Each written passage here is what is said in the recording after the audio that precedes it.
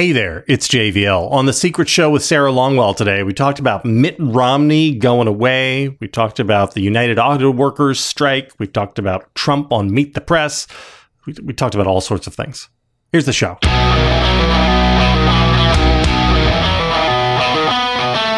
McKay Coppins piece is devastating for a whole bunch of reasons. I read it and had many simultaneous thoughts. One is, this is a phenomenal piece of writing and reporting.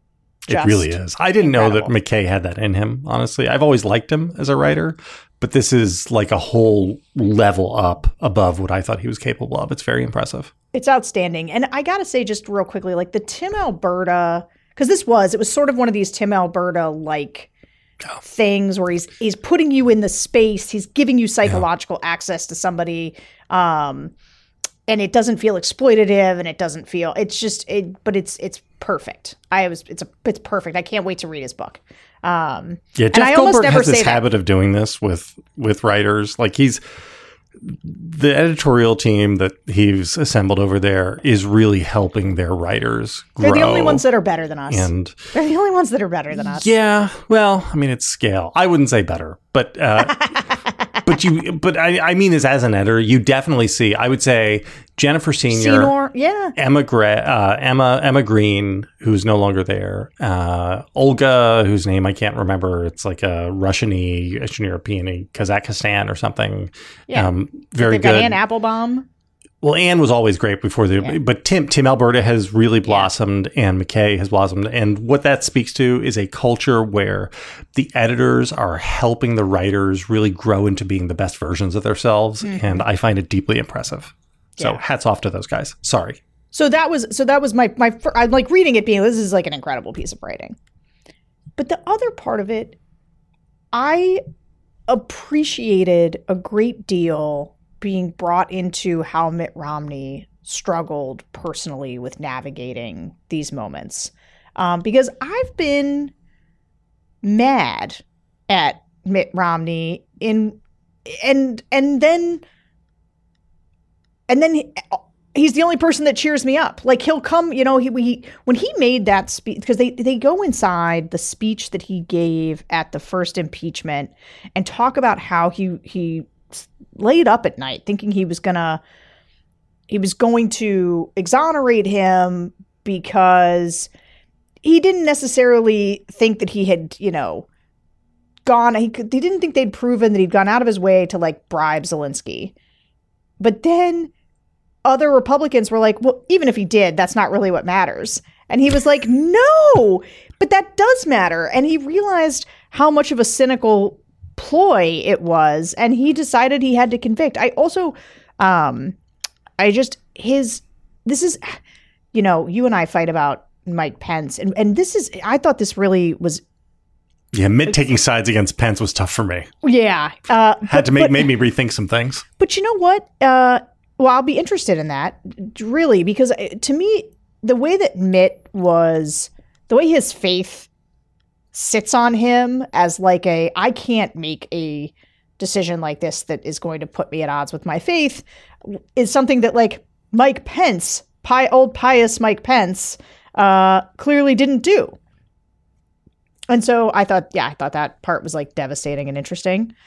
I mean, what else? I got like a million moments from this piece. The parts about Mitch McConnell, where Romney finds out that on January 6th, there's going to be like this mob of people, and he gets a call from like Ken Buck or something. Angus King. Yep. Angus King is like, because they're basically like, they'll kill you, Mitt. Like, that's not what they say. But like the implication is you, Mitt Romney, would be particularly of interest to a mob coming to the Capitol. And so I want to warn you. So Mitt either texts or sends a message to McConnell being like, hey, do we have security, like proper security for this? Because it sounds like this thing that's happening on January 6th could be really dangerous. And McConnell just doesn't write back. You know who comes off horrible in that whole piece is Mitch McConnell. What a bad, some of this stuff. And this is the whole time reading this piece, and this is why I think it's such an important, incredible piece of writing. You and I know as deep in our bones as anything that these are bad, corrupt, compromised, cowardly people. We know it. It's not like this is a surprise to us.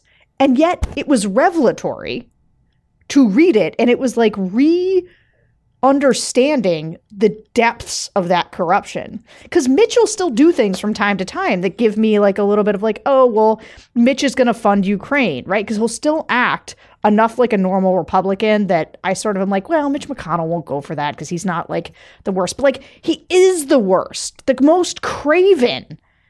And yeah, I just kept thinking about the hollow men, the hollow chests. I mean, the stuff about him going into the like Senate cafeteria, like the Republicans, like this schoolyard, middle school, no one sits with him. He's kind of alienated and like it makes him sad and he feels bad about it. But also that doesn't, and this is where I think it elevates your appreciation for Mitt Romney, because I think it's one thing to all of us sit in sort of judgment of how he behaves from where we are. But when you think that every day for him to do the things that we want him to do, he is turning to the person just sitting next to them and putting his thumb in their eye, right? Like it requires him to just be completely alienated every day from the people he's around, to have them hate him, not want to work with him, not be able to do his job for people. And then I got more.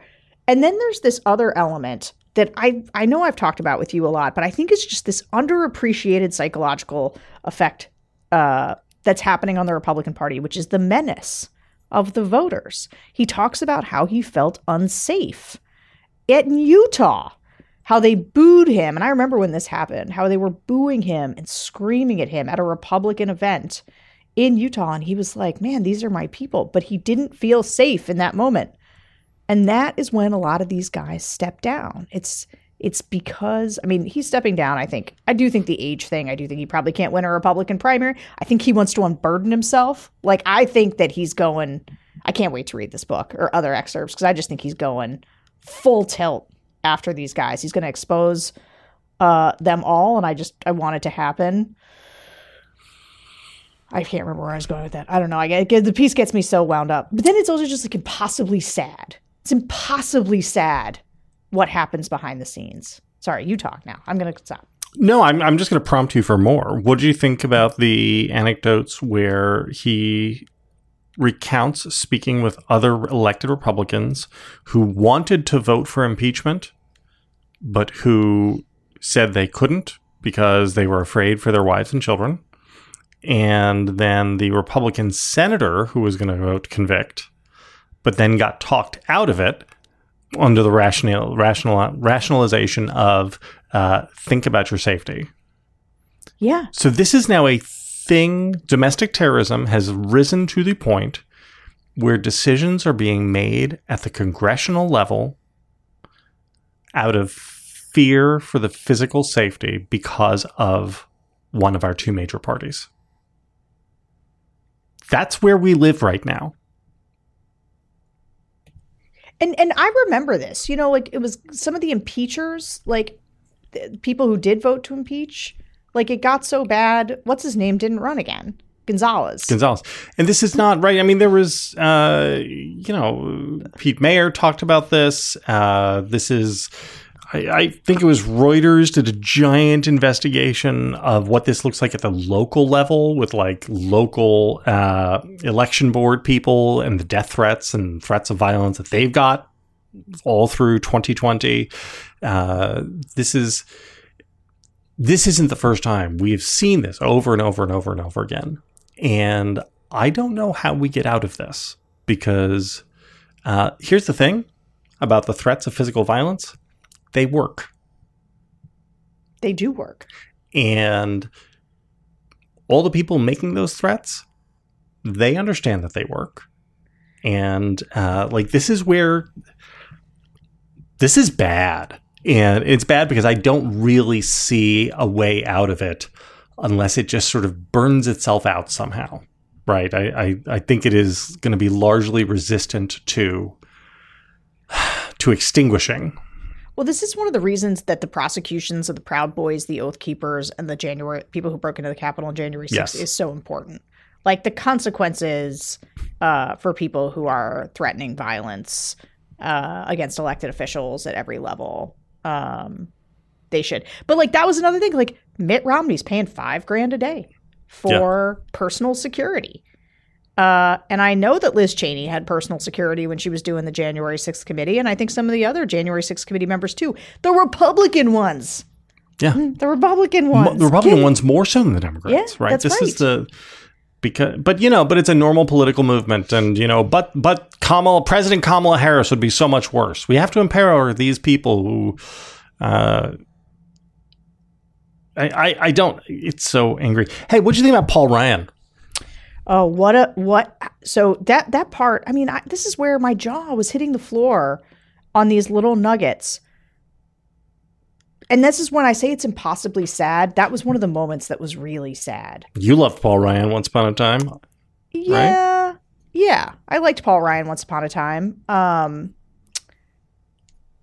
He's a little bit like an Ayn Rand devotee for my tastes, but I liked him. I thought he was serious. I thought he, had ideas and wanted to implement them and wanted to kick them around, whatever. And I didn't think he was a bad person. Oh, I think he's a bad person now. But man, him calling up Mitt Romney and telling him not to vote for impeachment, I was like, you soulless. They're just like, you coward. You coward. That's worse than coward. It's not just your own cowardice. You're trying to extend your cowardice to somebody else. You don't want anybody else to be brave because it reflects on your own cowardice. It highlights your own cowardice. So I don't think I think it's actually evil. Yeah. And let me say why. If Paul Ryan was himself still in Congress, if he was an elected official, if he had some skin in the game, and so he was going to try to pressure Mitt because he really wanted to make his own life a little bit easier, then I would say, okay, this is an example of cowardice, and this man is a coward. For Paul Ryan to just hop off the sidelines and try to whip votes for Trump by turning Mitt with the sort of hey, are you sure you want to do this there, big guy, is both disloyal to Mitt. Let me tell you what the loyalty version of that phone call goes. I hear you're in a tight spot. I just want you to know whatever you decide, I got your back.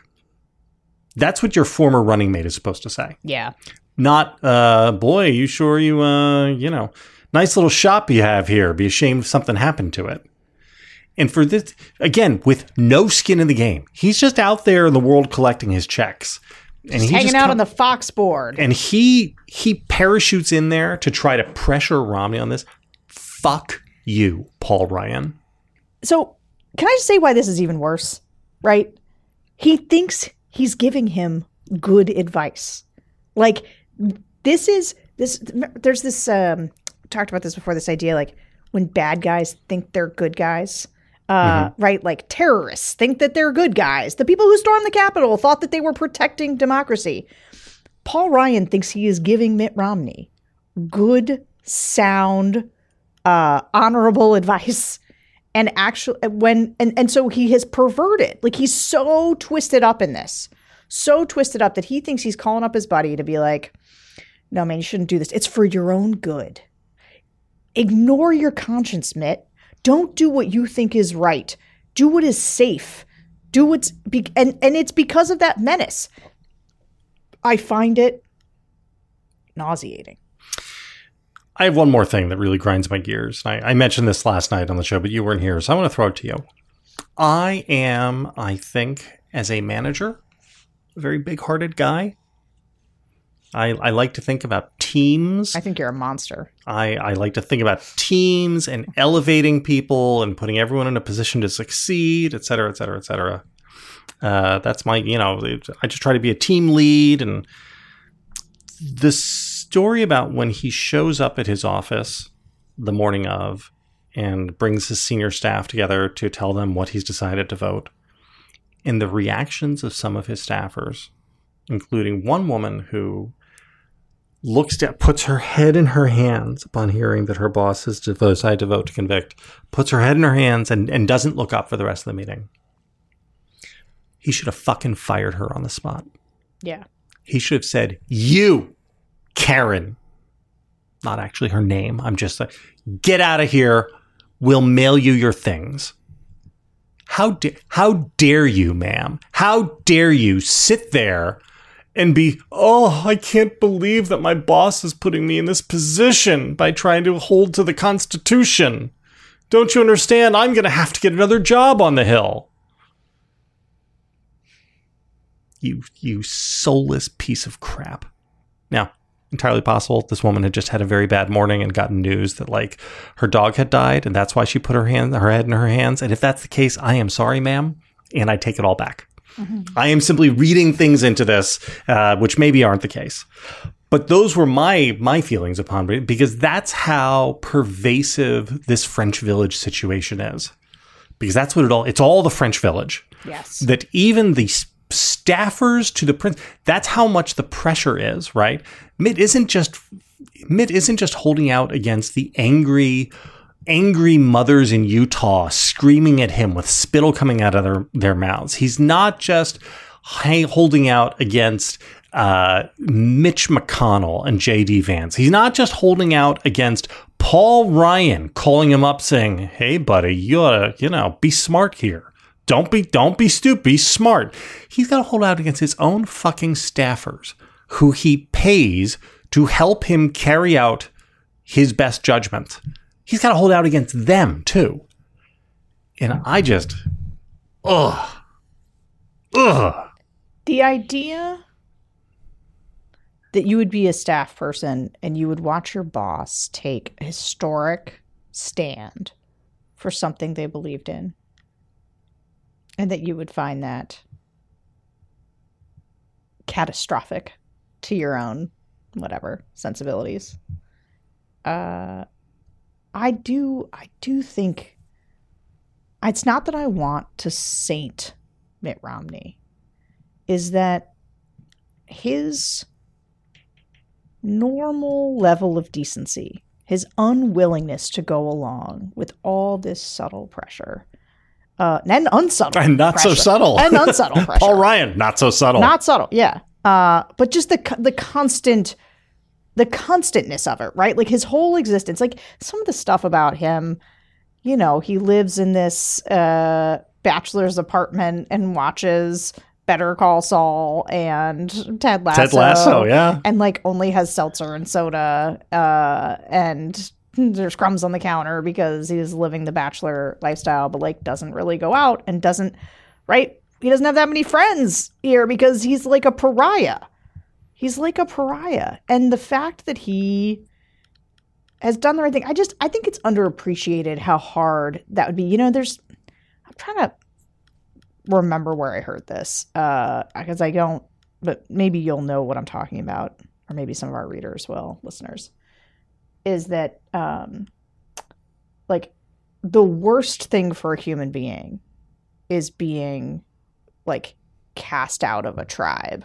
That there's something like evolutionary in us, right, that needs to be in a tribe because their tribe keeps you safe, and that it's like deeply embedded. And so the idea of resisting your tribe, of standing up to it, is like they're going to leave you in the desert to die and move on without you. Do you know what I'm talking about? I do. I don't personally feel that. I have the opposite instincts, which are, I'm going to join your stupid tribe. I'm out here by myself, and I'm good by myself. Thanks. I also have a little, like, don't need your tribe, like, whatever. But I can see, especially Mitt Romney seems like maybe like a little bit of a people pleaser. Like he wants people to like him. He's a nice person. He wants to joke around, whatever. The main thing I wanted to say is that his normal level decency really exposes, and this piece is just filled with it, and it's why at the end of it I felt really empty and sad, is because the cynicism, not just of Josh Hawley and Ted Cruz, but just of all of them. And like he's the last, like he's gone. Like, and like the only ones, like it's like, Lisa Murkowski gives him salmon, and that's nice. Which she covers in ketchup. That's nice. That was an amazing. He can't. Salmon, Alaskan salmon is amazing. And Mitt Romney, in order to make it palatable, covers it in ketchup. But it's fabulous. I like that. But I guess, like, even I guess I'd imagined he sort of had Susan Collins and Murkowski to really like buddy around with up there. But it doesn't sound like he had much. Anyway, it